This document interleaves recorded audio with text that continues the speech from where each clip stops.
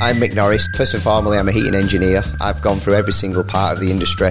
I've failed, I've succeeded a little bit more than failed. There's not anything I've not done. I've done domestic, commercial.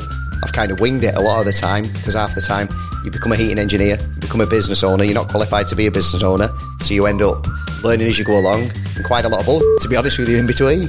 This show is all about getting it out there about the stresses of small businesses struggling, the different changes that we've got coming in the economy, how companies are actually looking at it, especially the smaller man's doing under 250k, how they're actually managing, forecasting what they're actually going to lose, because they're not looking at what they actually are going to lose. And I think we need to highlight that before everybody starts losing lots of money, because some of them are working 100 hours a week to clear £1,000. That's pretty much minimum wage.